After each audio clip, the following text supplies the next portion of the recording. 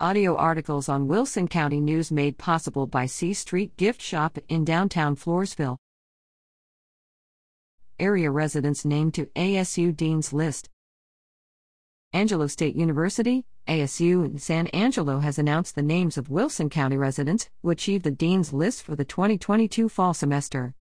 Among them are Ray Ann Caldeville of Adkins, Annie Carter and Amanda Perales, both of Floresville, and Faith Childress, Luke Londine, Connor McDowell, and Ryan Yates, all of La Vernia. To be eligible for the Dean's List, full-time undergraduate students must maintain a 3.25 or better grade point average on a 4.0 scale.